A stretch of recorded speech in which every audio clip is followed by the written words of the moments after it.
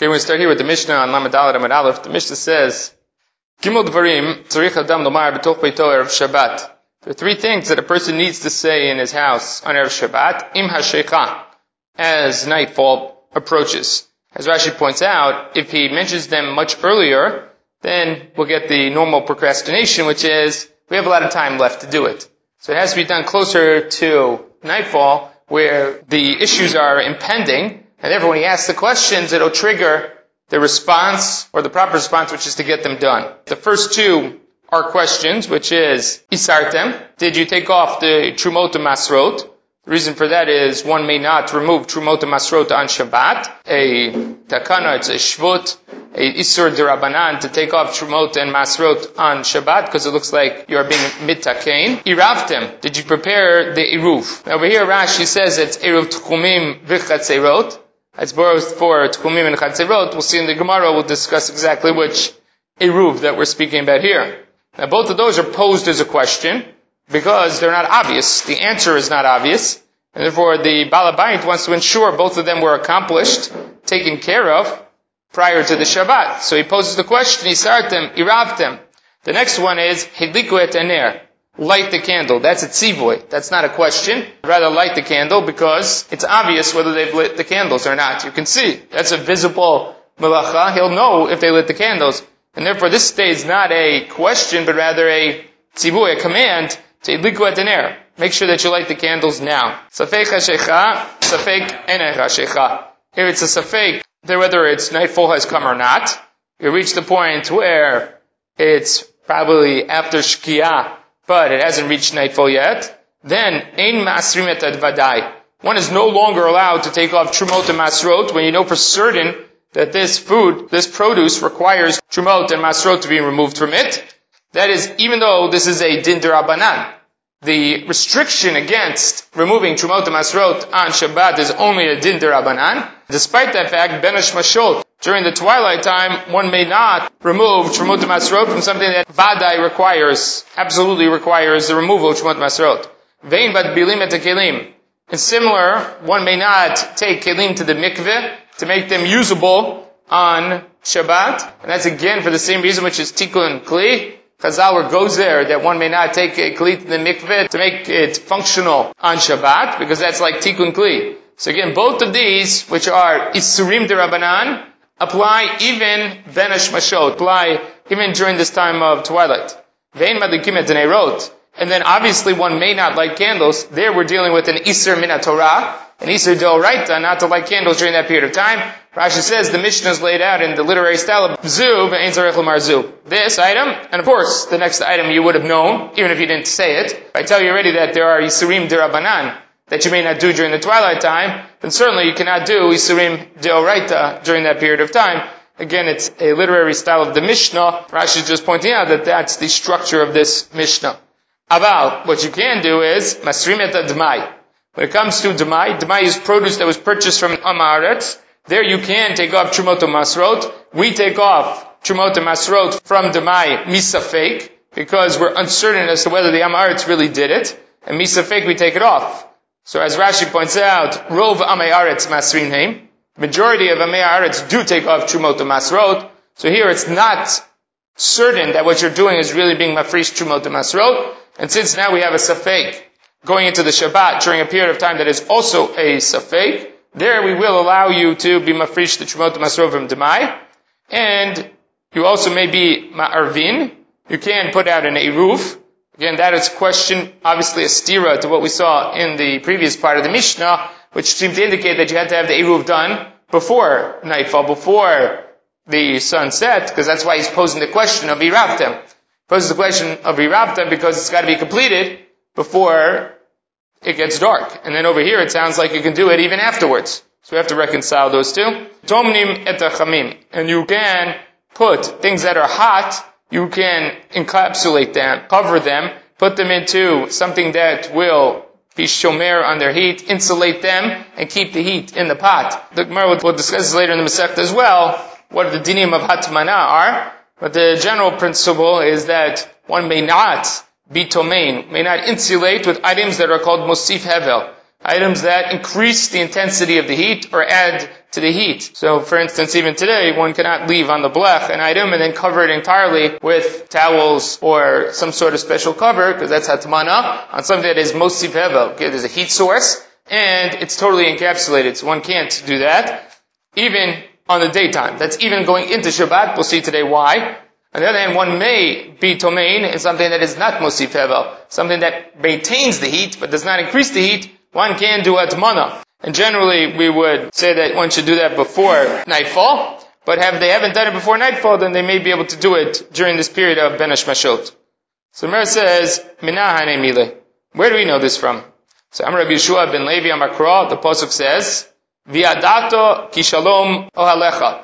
You should know that there is peace in your tent. Ufakareta navcha. And when you check up on your dwelling place, below techata, you won't find anything amiss. So that's the pasuk. What does that have to do with our Mishnah? So there are a number of interpretations you can see here in the Masoras Shas. He brings down from the She'iltot the explanation. The She'iltot says, V'lo ma'arve, if they don't make an eruv, kevin to lo shari l'tiltule mane, since one may not be able to carry, like a shalma bebeite. There's no peace in the house. V'lo madukle shargaga, if you do not light a candle, then there's also no peace in the house. V'lo ma'asrei, if you didn't take out trua to masrot, there won't be what to eat, like a shalma bebeite. So what the Shiltot says, the pasuk is telling us, that you have to be sure that shalom alecha, that there will be shalom bayit. How do you ensure there's shalom bayit? You take care of these issues. Having a candle lit, having the eruv put in place. This is clear in eruv chatzerot, the ability to carry around in the chatzer and from house to house.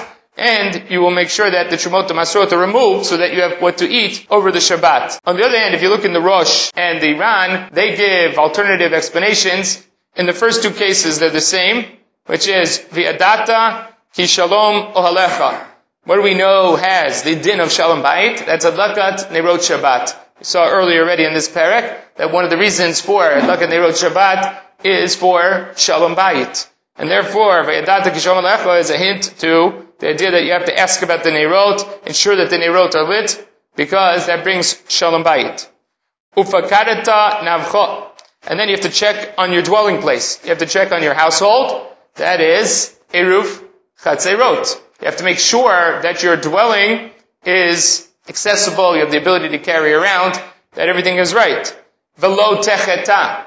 And you will not sin. Instead of saying there's nothing amiss, you will not sin. So here the Ran and the Rosh diverge slightly, which is they both say it's talking about trumot masrot, the removal of trumot masrot. One says it's in order lo techeta, you won't sin, you won't eat tevel. Therefore, you have to be mafresh beforehand in order that you won't sin and eat tevel on Shabbat. The other one is lo techeta, that you won't have a shortage of mazon, of food, on Shabbat. So techeta here means chisaron, lacking in some way on Shabbat, which would be problematic.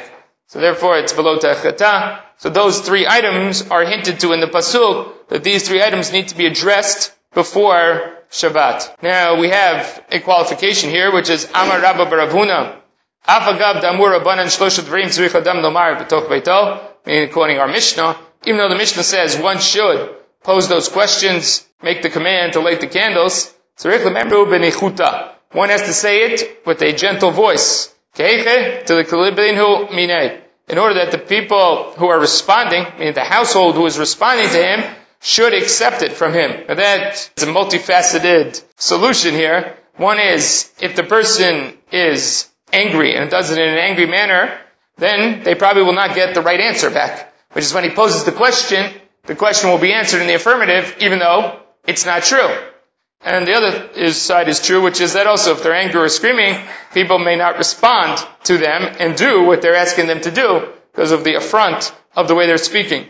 The Gemara in Gittin says that a person should say it b'nichuta, and a person who doesn't say b'nichuta, a person who does it with anger or screams in the house, results in 3 averot: gilu arayot, shvichut damim, and chilul Shabbat. Some of the Rishonim bring down or quote that from the Gemara in Gittin and say that if a person doesn't do a b'nichuta, then he will get the answer in the affirmative, even though it's not true. And so, for instance, you'll have over there, the Gemara is talking about Tvila, that his wife, whether she's gone to the mikveh, taking care of everything, and so again she'll answer in the affirmative, even though she's still a nidah. So that'll be Gilu Arayot, Shvichut Damim. There the Rishonim disagree whether it's because the woman will run away, or whether there'll be some sort of altercation in the house, and because of that there'll be shvichut damim, and chilul Shabbat is obvious over here, which is that they'll feel pressure to light the candles, they'll feel pressure to do these things, even though the Shabbat has come. So therefore, there's reason to do this in a proper manner. So Amar Rav Ashi, Ana lo shmieli had Rabba bar Huna. I never heard this advice of Rabba bar Huna. V'kayamti misvara. But I did it out of logic, meaning that it made sense to me. It was something that was sensible, and I did it even though I didn't have the Mesorah for it. Now the Gemara goes back to the Mishnah, where we point out in the Mishnah, which is Hagufa Kasha.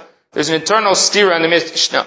Amart Shlosha Dvarim Tzarich Adam L'Tomar B'toch Beito Erev Shabbat. There are three things that a person has to say Erev Shabbat, Im Chashecha, with the approach of nightfall. Im Chashecha in, Safek Chashecha, Safek Inu Chashecha lo. He must ask it as nightfall approaches, as the sun sets, but once he reaches the point where it's already a safek, whether night has approached or not, lo, then he doesn't ask these questions anymore because they can't do anything about it. You're already past the time where you can do anything with it. V'hadar tani, and afterwards it says, Safek Chashecha, Safek Inu Chashecha, me'arev. That you're allowed to do an eruv even after the time period where it's a safek. How is it possible that he's asking the question of Iravtim, did you do the eruv, implying that must be completed before Chashecha? And then when you have safek Chashecha, safek Neshcha, you can do the eruv. So how do we reconcile between these? So Amar Rabbi Avo, Amar Rav Chia, Bar Ashi, Amar Rav, Lo Kasha. That's fine. Kan be'eruvei tchumin, kan be'eruvei chatzerot. Depends what type of eruv that you're speaking about. Which is which? Rashi says, Tosafot in the end agrees with this, even though the Rabbeinu Tam originally had the opposite conclusion. In the end, Tosafot comes around to Rashi's explanation as well, which is that when it comes to Erev Tchumin, as Rashi says, is a Tikkun Ma'alyo. It's a full-fledged Tikkun de Rabbanan. Tasmuchua Rabbanan Tchumim Akrai. Because the Erev Tchumim is something that is based on the Psukim. Even according to one who says Tchumim are de Rabbanan, there's still at least an asmachta, there's at least a hint of this in the Psukim, that one may not go too long a distance or too far a distance on Shabbat. Therefore, Erev Tchumin must be completed before nightfall. That has to be completely done before nightfall because that's a full-fledged Takana Dirabanan. On the other hand, Eruv Chatzerot is what Rashi calls a Chumra Ba'alma. It's just a stringency Dirabanan. There really is no restriction against carrying within the Chatzer. It's considered to be a Reshut Yachid from house to house, from house to Chatzer, Chatzer to the Bayit. All of those are considered to be a Reshut Yachid min HaTorah. The Chamim were instituted that they do not consider it a Reshut Yachid Shema. Because maybe people confuse that with carrying out into the Reshuta Rabim. So in order to prevent people making the mistake of Mali, taking out of my house into the Chatzer, which is from single ownership to multiple ownership, what's the difference taken out from my house or the Chatzer to the Reshuta Rabim, which is also multiple ownership, meaning the public domain. And so in order people will not confuse that, they created Erev Chatzerot, which was a kind of joint ownership in the Chatzer to make it into an equivalent of a single ownership, so people would know that this applies here, but not to the Reshuta Rabim. So that is a Chumra Ba'alma. It's only an institution of Rabbanan in order to prevent some other problems from happening. So there, we're Mekil to allow you to do it even Ben Hashmashot. So you can have an Erev Chatzerot be done even Ben Hashmashot. That means that the question being posed in the Mishnah, Iravtem, is did you put together the Erev Tchumim? Is Erev Tchumim set up already? Whereas, it could be the question is still Erev Chatzeret as well. But if the Erev Chatzeret is not completed, you will have another opportunity to deal with it, Ben Hashmashot, when it's Safek HaShavecha, Safek Ein HaShavecha. Rashi says it's an institution of the Rabbanan. Even according to the Rishonim who believe that Erev Tchumim is the Rabbanan, some of them believe there's still a level where it reaches the Oraita. There is a time where it reaches a Torah level, even though the main institution of Tchumim is the Rabbanan. So even if you don't believe Rabbi Kiva is right, that Tchumim are the Oraita, there are some of the Rishonim believe that there still is a concept of Tchumim D'Oraita once you reach like 12 mil, a certain amount of distance. Amar Rava, Amru lo Shnayim. Two people told him, say, Ve'arev aleinu. Go make an eruv on our behalf. V'chadi reiv alav mi ba'ol yom. For one of them, he took care of the eruv while it was still daytime. U'le'achadi reiv alav ben hashmashot. On the other one, he took care of the eruv during that twilight time. Zeh shireiv alav mi ba'ol yom ne'achal eruvo ben hashmashot. The one who put out the eruv when he did it during the daytime, his eruv was consumed, eaten, during the period of ben hashmashot, whether by an animal or by a human. And the one for whom he put out the Eruv, Ben Mashot, during that twilight period, his Eruv was eaten after nightfall. Again, that doesn't really make a difference. Even if it's not eaten, the same thing applies, which is, Shnehem Kanu Eruv. Both of them, the Eruv works. So both of these have accomplished an Eruv here. Right, even though it's not existing, right, which the Gemara is going to ask your question right now. Excuse me, you have to make a pick here. If Ben Mashot is still daytime, that twilight period is still classified as daytime, Batra Likne, then the latter Eruv that he put out will be a good Eruv, because his Eruv was put out, quote unquote, Ben Mashot, and exists at nightfall.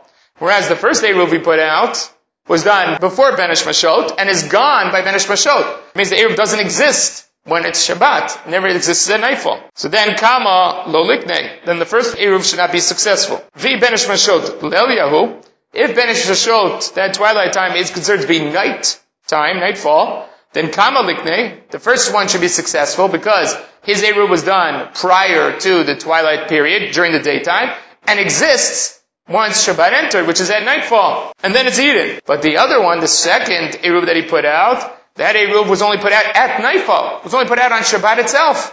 So why should it work? Batra lo likne. Then the latter Eruv should not work at all. Gemara's answer is, Ben Mashot sveikohu. Ben Mashot is a safek. Usveika derabanan l'kula. Since Ben Mashot is a safek, and that safek exists when we're dealing with a din derabanan, or a safek derabanan now. So now we have a safek in a din derabanan, we go safek derabanan l'kula. Therefore we go l'kula and we say that they both are successful because even though they are mutually exclusive in a sense, these two Eruvin, in one scenario it is a good Eruv, in the other scenario it's not a good Eruv. That means I have a safek. I have a safek whether you were successful or not. For a safek whether you're successful or not in a din derabanan, we say safek derabanan l'kula, and it works and it functions. So again, even though they're mutually exclusive, we say that they both function. Over here, for each individual, we give them the benefit of the doubt. Alright, now the question you have to answer here, nobody asked me, which is, what Eruv are we talking about here? So it seems obvious from the Gemara, and that's the way Rashi explains it, that we're talking about Eruv Tchumin. Because it says, Tzei V'Erev Aleinu. Go out and put an Eruv. Eruv Chatzerot, you don't have to go out to do an Eruv Chatzerot, you do it in the local area. But the Eruv Tchumin you go out to do. The problem with explaining that, and it should be obvious from the Gemara, is that we just offered up that solution to the Mishnah. The contradiction in the Mishnah was whether you can put out an Eruv, Ben Mashot, or whether you have to put the Eruv out during daytime. What was the Gemara's solution? Well, when it comes to Eruv Tchumin, they must be put out before Ben Mashot. With Eruv Chatzerot, you did have the option to put it out, Ben Mashot. That means from the Mishnah, you cannot put out your Eruv Tchumin, Ben Mashot. So why is the Gemara discussing all of a sudden that you're dealing with an Eruv Tchumin, Ben Mashot? Okay, very good. So that would be the solution. The way to explain Rashi's explanation of Eruv Tchumin is to say that, what Shaul just suggested, that one is l'chatchila. If you ask us, can you put out an Eruv during that time, we're going to tell you, no, don't put out Ben Mashot. If one does put out an Eruv Tchumin, Ben Mashot, what is the din? And that might be what the Gemara is addressing here. That's the explanation of Rashi, which is, it's a question of b'diavad versus the chatchila. On the other hand, Tosafot rejects that and says that we have to be talking about here is Farish Rabbeinu Tam, Tahachamari be'irevei chatzerot, v'chein perish rach, and the Rabbeinu Hananel says the same thing. That even though the Lashon of Tzei be'irev manu sounds like Eruv Tchumin, nevertheless, in order to make it flow with the Gemara better, he says we're talking about Eruv Chatzerot here, where the Gemara already said you can do it, Ben Mashot. And therefore here he's doing it, L'chatchila, he did it Ben Mashot. Did one of them before and then one of them in Ben Mashot. And that's why we're going to Kula over here, is because we're dealing with a din derabanan which is permitted to be done, Ben Mashot, and that is the din of Eruvei Chatzerot. So now, the continuation of the Gemara, Amar Rava. In all these cases, there's some question as to whether the Girsa should be Rabba or not Rava. But Amar Rabba, Pnei Ma Amru, Ein Tomnim B'davar She'eino Mosif Hevel Misha Chashecha. So what is the problem with insulating an item that is not Mosif Hevel, has no heat source, has no ability to increase the level of heat in there, so it's simply an insulator? Why may you not do that mehashecha, after it's already nightfall? Why can't you do that? Gezerah Shema Yertiach. Gezerah, that we're worried about the fact that you will do it with something that is Mosif Hevel. You're putting it in with something that's Eno Mosif Hevel, but now what we're going to happen is that you're going to put it in there with something that is Mosif Hevel. So we don't want you doing it She'ena Mosif Hevel because of possibility that you may do it with something that does have a heat source or it does increase the heat. Rashi says, you'll find that his dish is cold. When he wants to put it into Atmana, then he'll boil it up. Then he'll heat it up on Shabbat. It'll be mevashal on Shabbat. If that's true, that this is all a gzeira atu, then ben hashmashot, you should have the same gzeira in place. Same gzeira should apply ben hashmashot, which is, you shouldn't be able to insulate your pots during ben hashmashot, which you just saw in the Mishnah is permitted, because maybe you will put it into something that does have a heat source in it, or does increase the heat, or because you'll find it cold and then you'll be mavashal on Shabbat. Samalei, stam k'derot rotchot hein. Says, in general, pots that are going into Shabbat are already hot. So when you're putting in ben hashmashot and you're taking them right off the fire, then we're not worried about the possibilities. How come you can't use a heat source that increases the intensity of the heat? How come you can't insulate with that? Even when it's still daytime, gzeira shema yatrim beremetz sheish ba gechelet. Because then maybe you will use ash, you will use some leftovers from the oven that has a live coal in it. And what's the fear? That you'll stoke the coal in order to heat that object on Shabbat. Amar le Abaye v'yatmin. So what's the problem? Meaning that Abaye asked the problem, which already spoken in Rava's answer, which is what the problem with putting in a gechelet is gzeira shemei yechateh b'gechalim. We're afraid if you use something that is mosif hevel and you have a gechalim, you have a coal there, then you'll stoke the coal and that'll increase the fire. So that's the problem with doing something that is mosif hevel. So let's start now and take one step back. The reason you cannot insulate with something that is mosif hevel is not that there's something inherently wrong with it.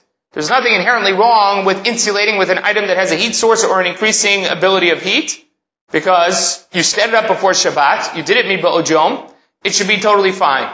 Why is it problematic? Because we're afraid if we do this, and there's a live coal there, you might come to stoke the coal. The same fear that we had with leaving something in the oven going into Shabbat, that you might stoke the fire, and we know there's a high risk of that.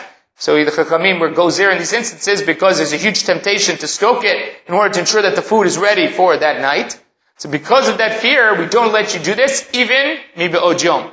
Alright, so here we have three statements of Rava. One statement of Rava is that you cannot put something she'ena mosif hevel at nightfall. Again, either because you'll find it cold and then you'll be mavashal on Shabbat, or because we're afraid of the fact that if you do it she'ena mosif hevel, then you will do it mosif hevel. We have a second statement of Rava is that ben hashmashot, it is mutar. Ben hashmashot, when it's not mosif hevel, like our Mishnah, that is mutar, because stam k'terot rotchot, that the majority of pots are hot at that time. So there's no reason to be gozer and she'ena mosif hevel, because you're not going to come to heat the pot's already hot. So there's no reason to heat it up. Or again, because the pots are hot, there's no reason to be mosif hevel at that time. The last statement of Rava is that when it comes to mosif hevel, you may not do it even during daytime. Even at daytime, when it's something that adds heat, or there's a heat source in it, you may not do it even at daytime because of shema yechateh b'gechalim. We're afraid that you're going to stoke it and increase the fire. Those are the three statements of Rava that we just had.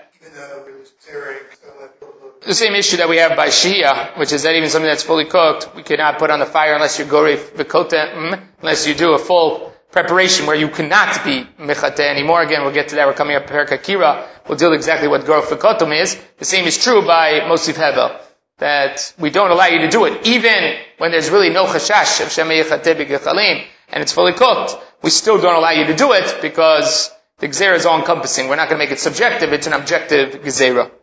Right, so now the Gemara moves into the issue of ben hashmashot, which is mentioned in our Mishnah. What is this ben hashmashot? So Tanabanan, we have a Braita that says, ben hashmashot, safek min hayom min halayla. It's safek whether it's day or night. Safek kula min hayom, safek that it's entirely daytime. Safek kula min halayla. And safek whether it's entirely nighttime. So matilin oto l'chomer shnei yamim.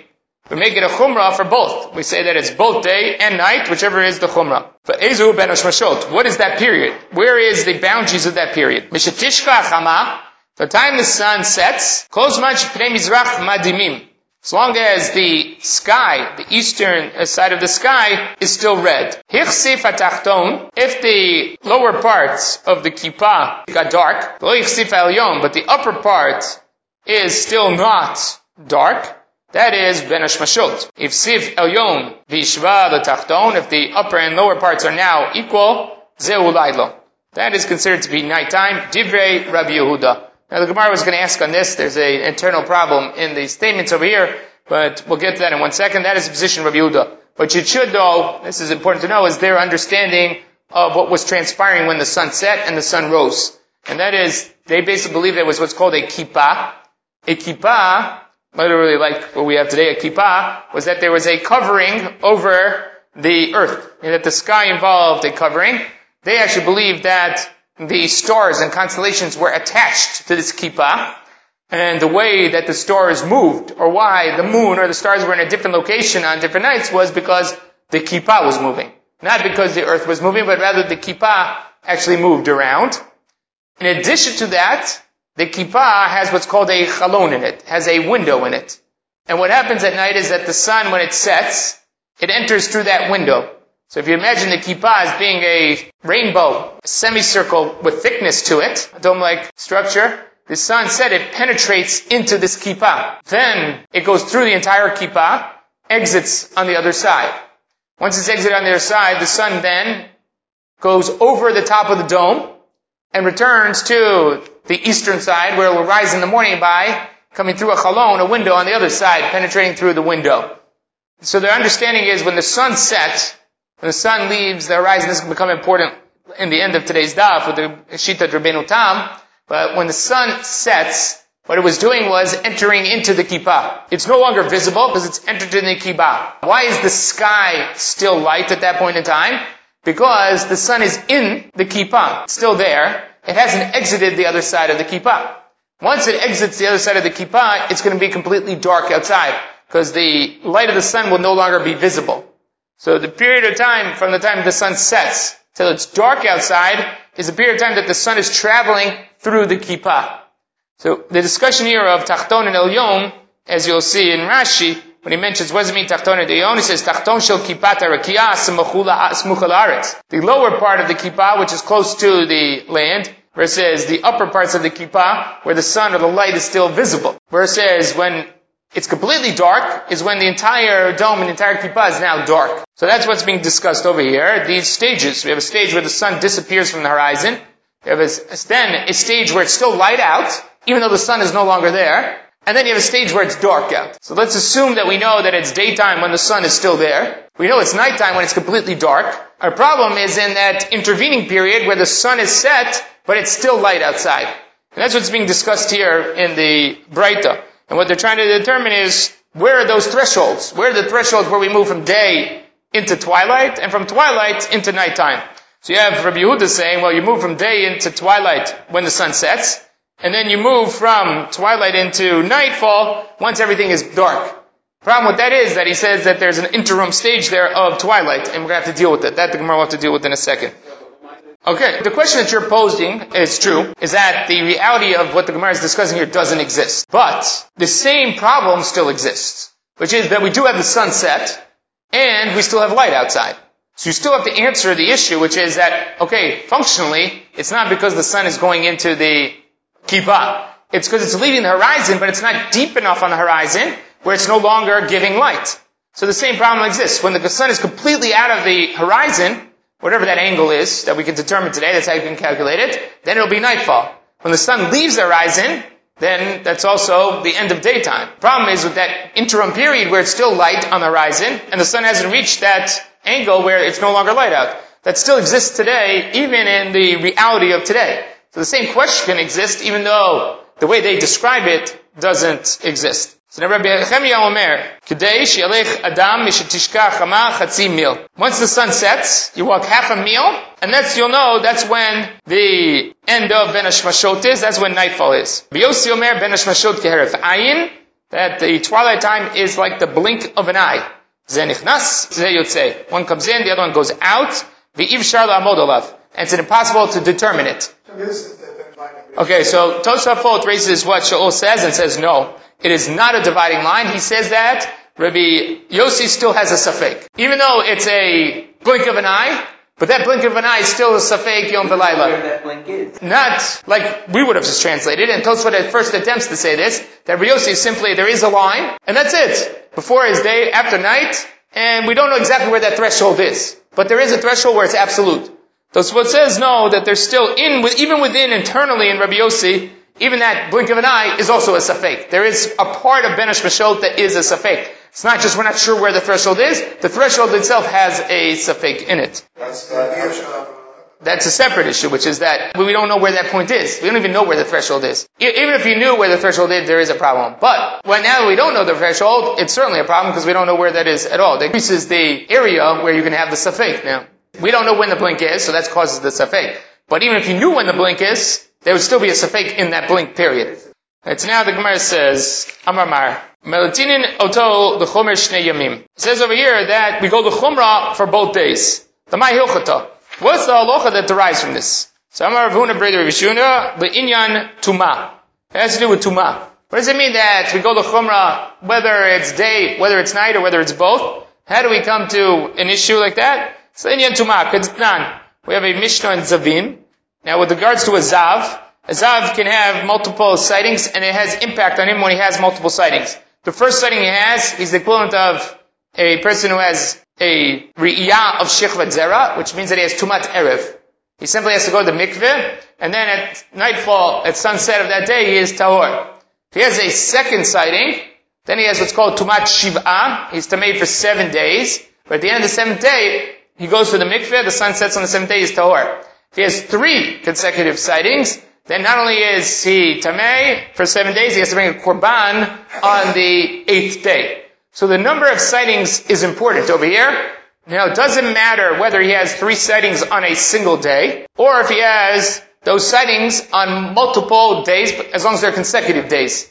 So it doesn't matter to us whether they all happen in one day, or whether they happen over a string of 3 days. You can have 2 and 1, 1 and 2.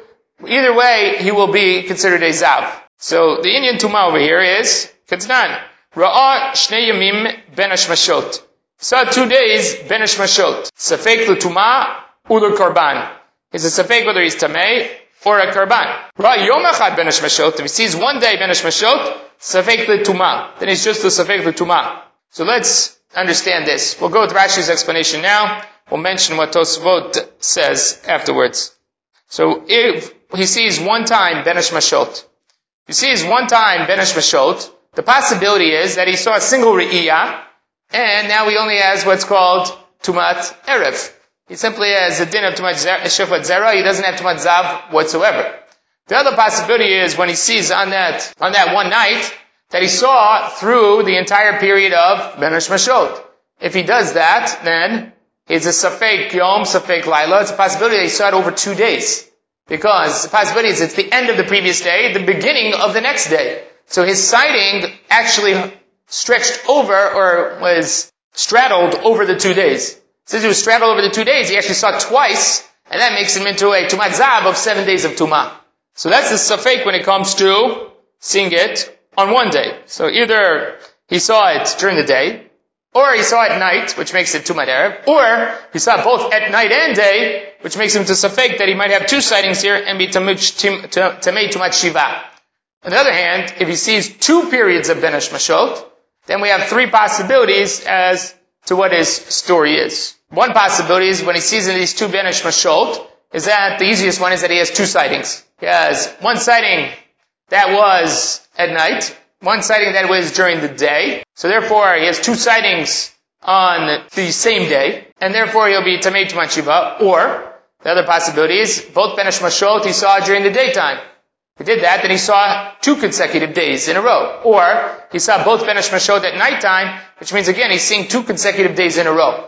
So, any way that you have it, in terms of seeing a Ben Hashmashot, where he either saw it both times at what's called nightfall, that it's considered to be night during that Ben Hashmashot, both times it's considered to be daytime, then in both those instances, he saw them a day apart. A day apart is considered to be fine in terms of consecutive days, and that means he has 2 sightings. It's Tamei Tumat Shiva. The same will be true if he saw it at nightfall on the first Ben Hashmashot, daytime on the second Ben Ishmashot, which means, again, it's the same day. Because night day belongs to the next day, and the daytime on the next Ben Ishmashot is the same day. So all those will result in having Tumat Shiv'ah. The other possibility is that he saw it, Ben Ishmashot, in a time period that is both day and night. So he saw it in a period that is both day and night, and then he sees in the subsequent Ben Ishmashot during the day. Now he has 3 sightings. 3 sightings will make him Tamei Tumat Shiv'ah plus a Korban. Because now he had 3 sightings. The first Ben Ishmashot, he saw day and night. And then the subsequent Ben Ishmashot, he saw it during the day. So when he does that, he's now seen it consecutive 3 times over consecutive days. That is considered to be Tumat Zavah. Or he could have seen it, again, on the first Ben Ishmashot, day and night, and the second Ben Ishmashot at night. Again, that's 2 consecutive days. Because he's sighted on nightfall on the first Ben Ishmashot, which is the next day. And then the following day, when a Ben Ishmashot is nightfall, is the next day. But those are consecutive days. And you have 3 sightings that makes him Tamei Tumat Shiv'ah plus the Korban. Yes. So we'll discuss what he does in that instance. We'll do it now since you asked for it. Savei Korban, you bring a bird. Korban for a zav is a bird. And birds are allowed to bring ala safek. So that's a chatat that you can bring with safek on the birds. It's just not ne'achal kohanim. So that you do, that's how you solve the problem there where it's a safek. The third possibility is that he had a sighting on the first Ben Ishmashot, and it was considered to be daytime. He has a sighting on the second Ben Ishmashot, and it's considered to be nightfall. If that's the case, they are not consecutive days. There's a day in between them. The first sighting was daytime. So let's say, for instance, it's Sunday night. It's Sunday night Ben Ishmashot. If he sees when it's still daytime, that means it's still Sunday. The next Ben Ishmashot, which is on Monday night, he sees when it's considered to be night.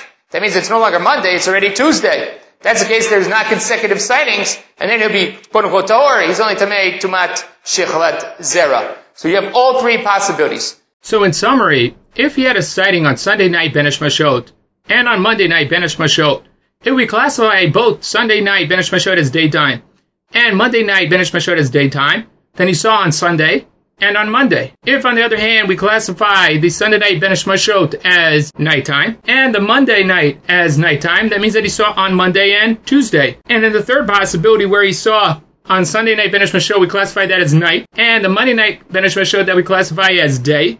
Then he had 2 sightings on Monday. One on the night beginning Monday, and one at the tail end of Monday. In all those cases, he has 2 sightings, and he has Tumat Shiv'ah. In the instance where we classify Sunday night as being daytime, and we classify Monday night Ben Ishmashot as being nighttime, then he will not have consecutive days of sightings. Because Sunday night will be classified as Sunday, and Monday night will be classified as Tuesday. So you have the Monday in between them, and therefore the 2 sightings will not connect, and we only have Tumat Erev of Shechvat Zera. The last possibility is that we classify either Sunday night or Monday night, or both of them as both being day and night. In that instance, then, he will have 3 sightings. Because if we classify Sunday night as both being day and night, and then he has a subsequent sighting on Monday, doesn't matter whether it's day or night, in that instance now he has 3 days of sightings. Sunday night, which is really Monday, and then either Monday during the day or nighttime, which is Tuesday. So those will be 3 sightings that'll make him Tamei Tumat Shiv'ah plus a Korban. And the same would be true if we classify Monday night as being both day and night, and Sunday night as either day or night. Or if we classify both of them as day or night, he'll end up with 3 sightings on consecutive days or the same day. And if that's the case, he has Tumat Shiv'ah plus a Korban. Now Rashi does something amazing here, and this is what Tosafot objects to, which is that Rashi says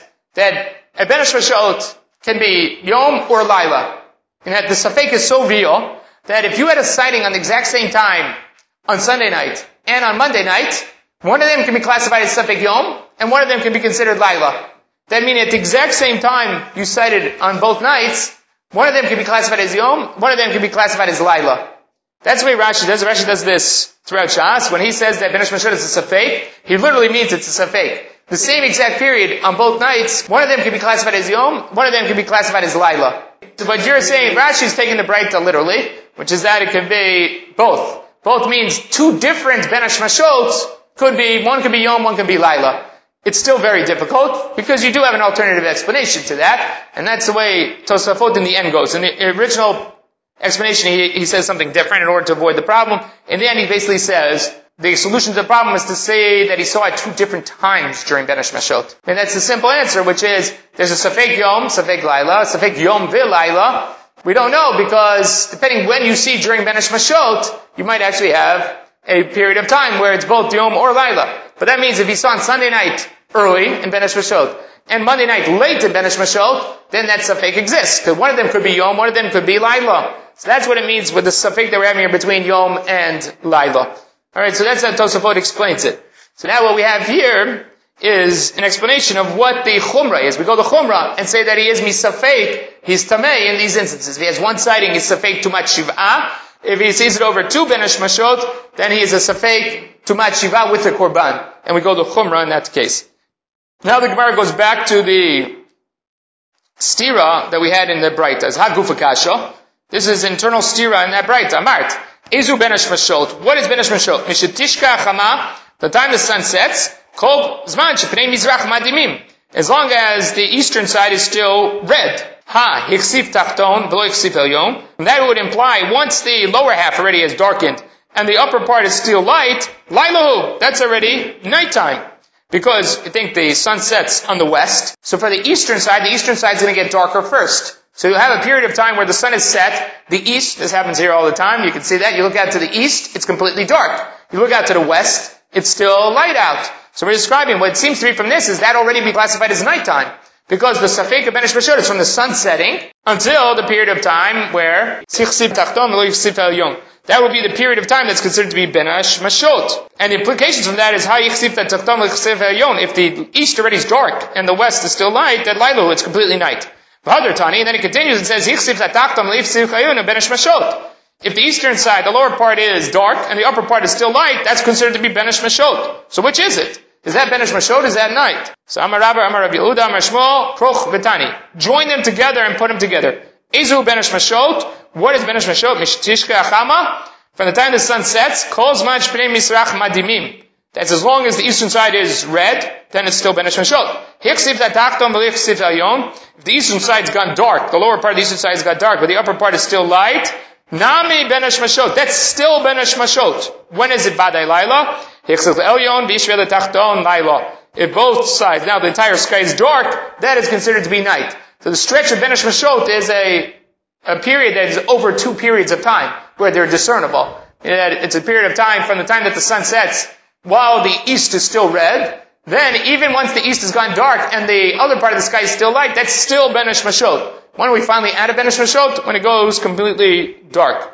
That's the solution of Rabba Amar Rabbi Yehuda Amar Shmuel. Rabbi Yosef Amar Yehuda Amar Shmuel Hochiktani. Mishetishka Chama, when the sun sets, Kol Zman Shpnei Mizrach Madimim Yom. It's still day. Meaning that even after the sun sets, it's still daytime. As long as the eastern side is still red. Still light on the eastern side. Then, when the eastern side goes, the lower half goes dark, and the upper part still has light, that's the beginning of Ben Ish Mashot. Then it's nighttime. So, but Rabba's solution is to say that the Ben Ish Mashot period is much larger. Rabbi Yosef's solution is to say that day actually exists much longer. Day goes for a longer time. Not when the sun leaves the horizon is day over. Day is only over after the sun leaves the horizon, plus the eastern side of the lower half of the sky has gone dark. It's no longer red. That's the end of daytime according to Rabbi Yosef. And they go according to their own reasonings, which is the Imar Shir Ben Ish Mashot Bekama. How long is the duration of this twilight? So Amar Rabba, Rabbi Yehuda Amar Shmuel, Shlosha Chelkei Meal, 3 parts of a meal. So when it says, My Gimel Chelkei Meal, what does it mean, 3 parts of a meal? Ilema Tlata Palge, 3 halves of a meal. Then Nema Meal V'chet Mechza, just say 1.5 meal. Why are you saying 3 halves? So Ella Tlata Tilte, what are you going to say? It's 3/3 of a meal? Tlata Tilte Mila, name a meal. 3/3 is a whole, which is a meal.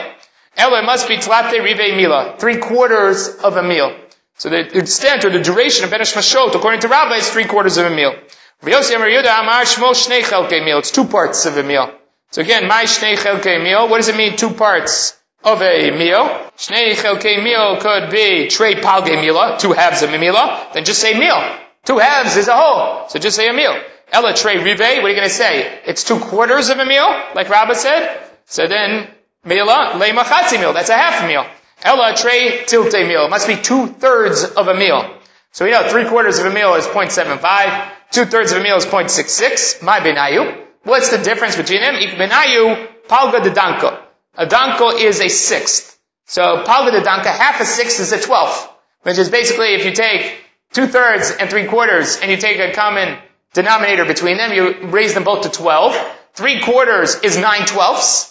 2/3 is 8/12. 9/12 minus 8/12 is 1/12. And that's the difference between them. But you see the duration of Ben Ish Mashot for Rabbah is longer than the duration for Rav Yosef. And that's consistent with what they're saying.